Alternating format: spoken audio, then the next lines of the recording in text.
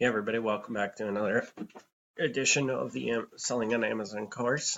In this video, we're going to take a little bit of a deeper dive in something we talked about last week, and that's Amazon product sourcing. That's one of the two, just as a reminder, if you haven't watched the previous video, which I would highly recommend you do watch the previous video to get a better understanding of this.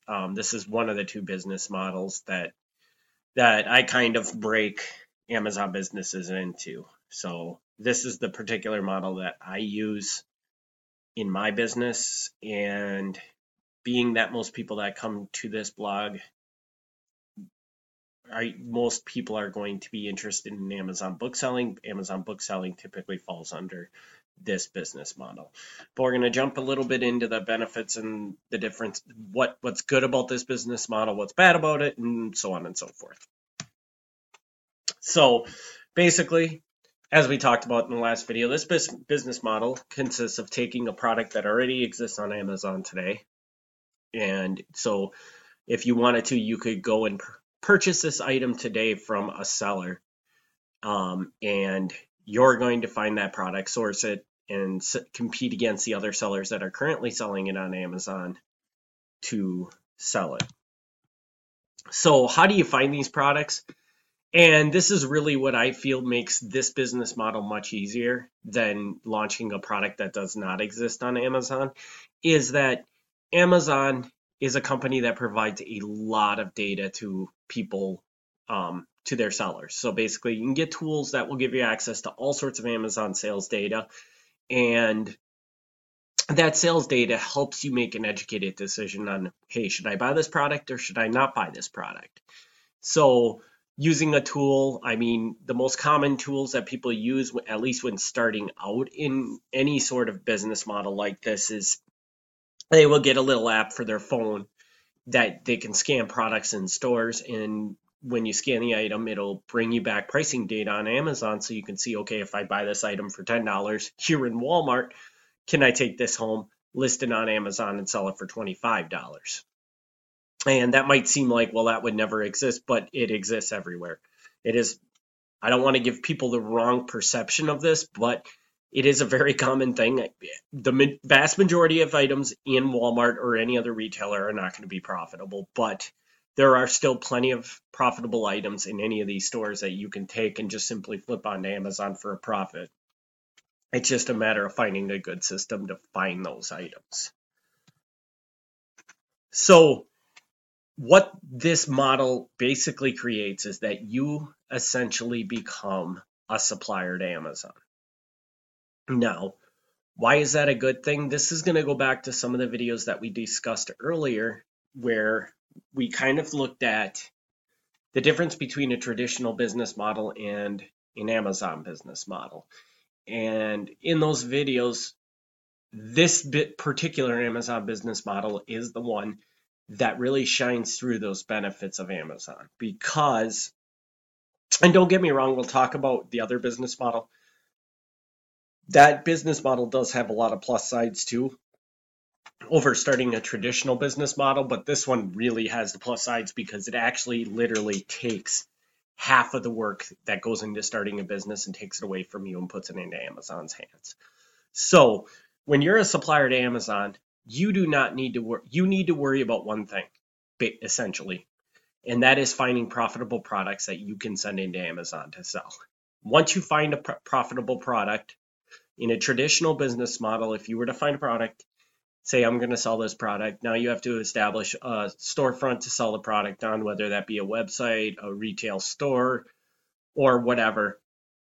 And then you have to start doing marketing to bring people to whatever that location is to buy the item and have them bring people there so they can buy the item from you.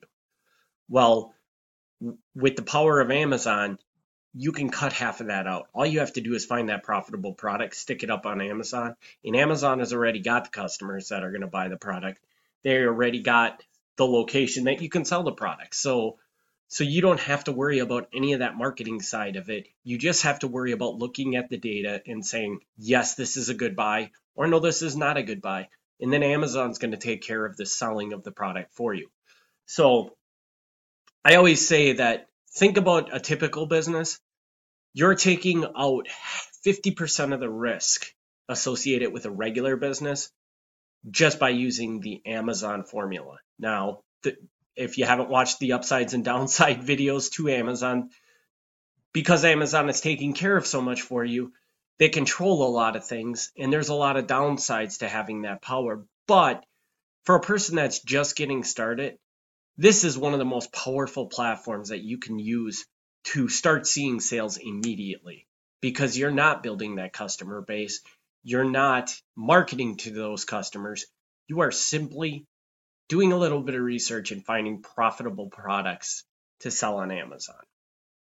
So I want to go beyond a little bit into, and let me pause, go back, and we're just going to finish the last slide on this. This is the most common business model that Amazon sellers start with. Most Amazon sellers that I run into that have had success start here.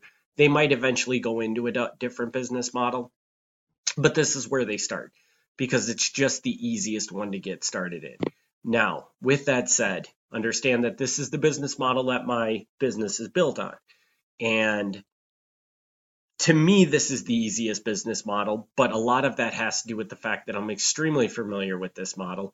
I'm extremely familiar with how to find those sourcing products. And if you were to talk to somebody else who has never really done this business model, but is completely done launching new products, they're going to tell you the exact opposite of what I just told you.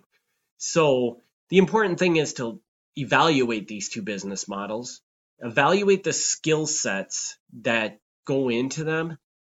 And i.e. mainly the thing I would tell you is that when I think of marketing, I get the heebie-jeebies. I don't like that seems like something I would not be good at in my head.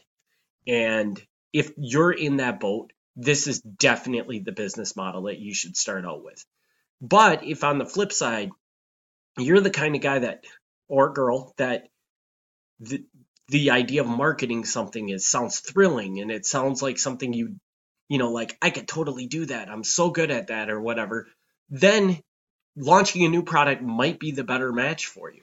So just because I'm telling you it's the easiest business model, I will tell you it is not the business model. It might not be the easiest business model. The biggest difference between these two business models is they have extremely different skill sets.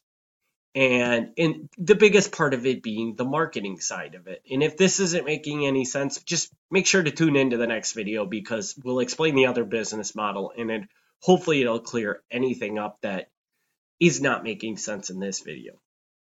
But the final thing I want to talk about with this business model is just, so when you listen on Amazon, or if you go out and start listening to YouTube videos or reading blogs or talking to people in Facebook groups about Amazon, they're not going to talk about the business model of Amazon product sourcing.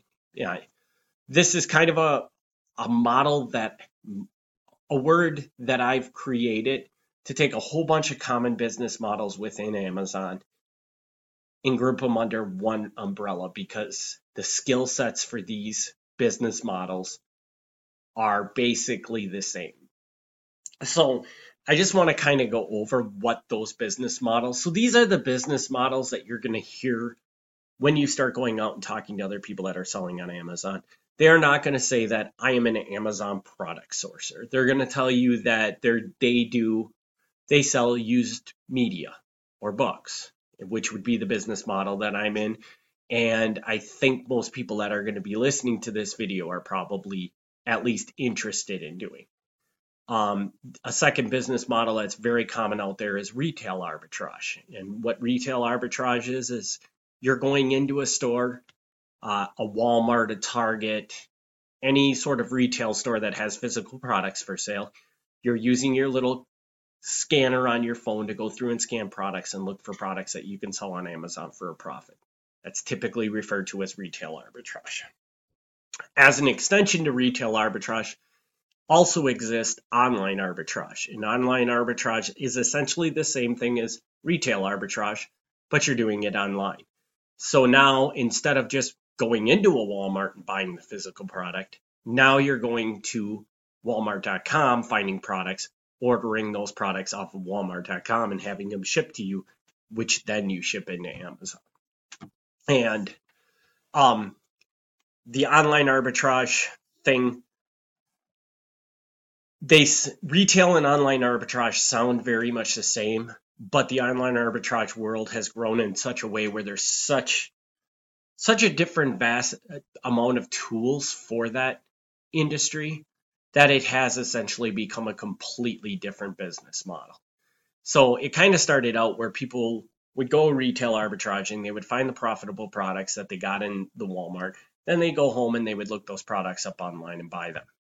And now today there are businesses that just run completely on online arbitrage. They don't even bother to go into stores. And so there's tools that we'll briefly talk about in other videos that will go out and they'll scrape Walmart's website to help you find these products that could potentially be profitable and things like that. So, and then the final one that I group under this Amazon product sourcing is wholesale. And wholesale, you can think of it as very similar to retail arbitrage and online arbitrage.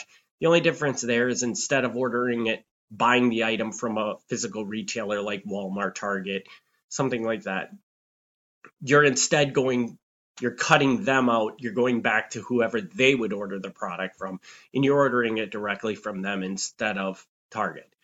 So obviously, the good side of that is that you're cutting out the margin that Target or Walmart is taking. The bad side to that is that it's very hard to find these suppliers and get rolling with ordering from them. You may have to order a large quantity of items to get the products from them and things like that. So while it's very similar to those other two business models, it's also very different because it's just typically it's considered a slightly more advanced version of retail arbitrage and online arbitrage. So again, when we talk about how most people will start in the Amazon product sourcing arena before they go to launching their own products, typically within the world of Amazon product sourcing, I would recommend people typically start with like a retail or an online arbitrage and then advance to a wholesale model.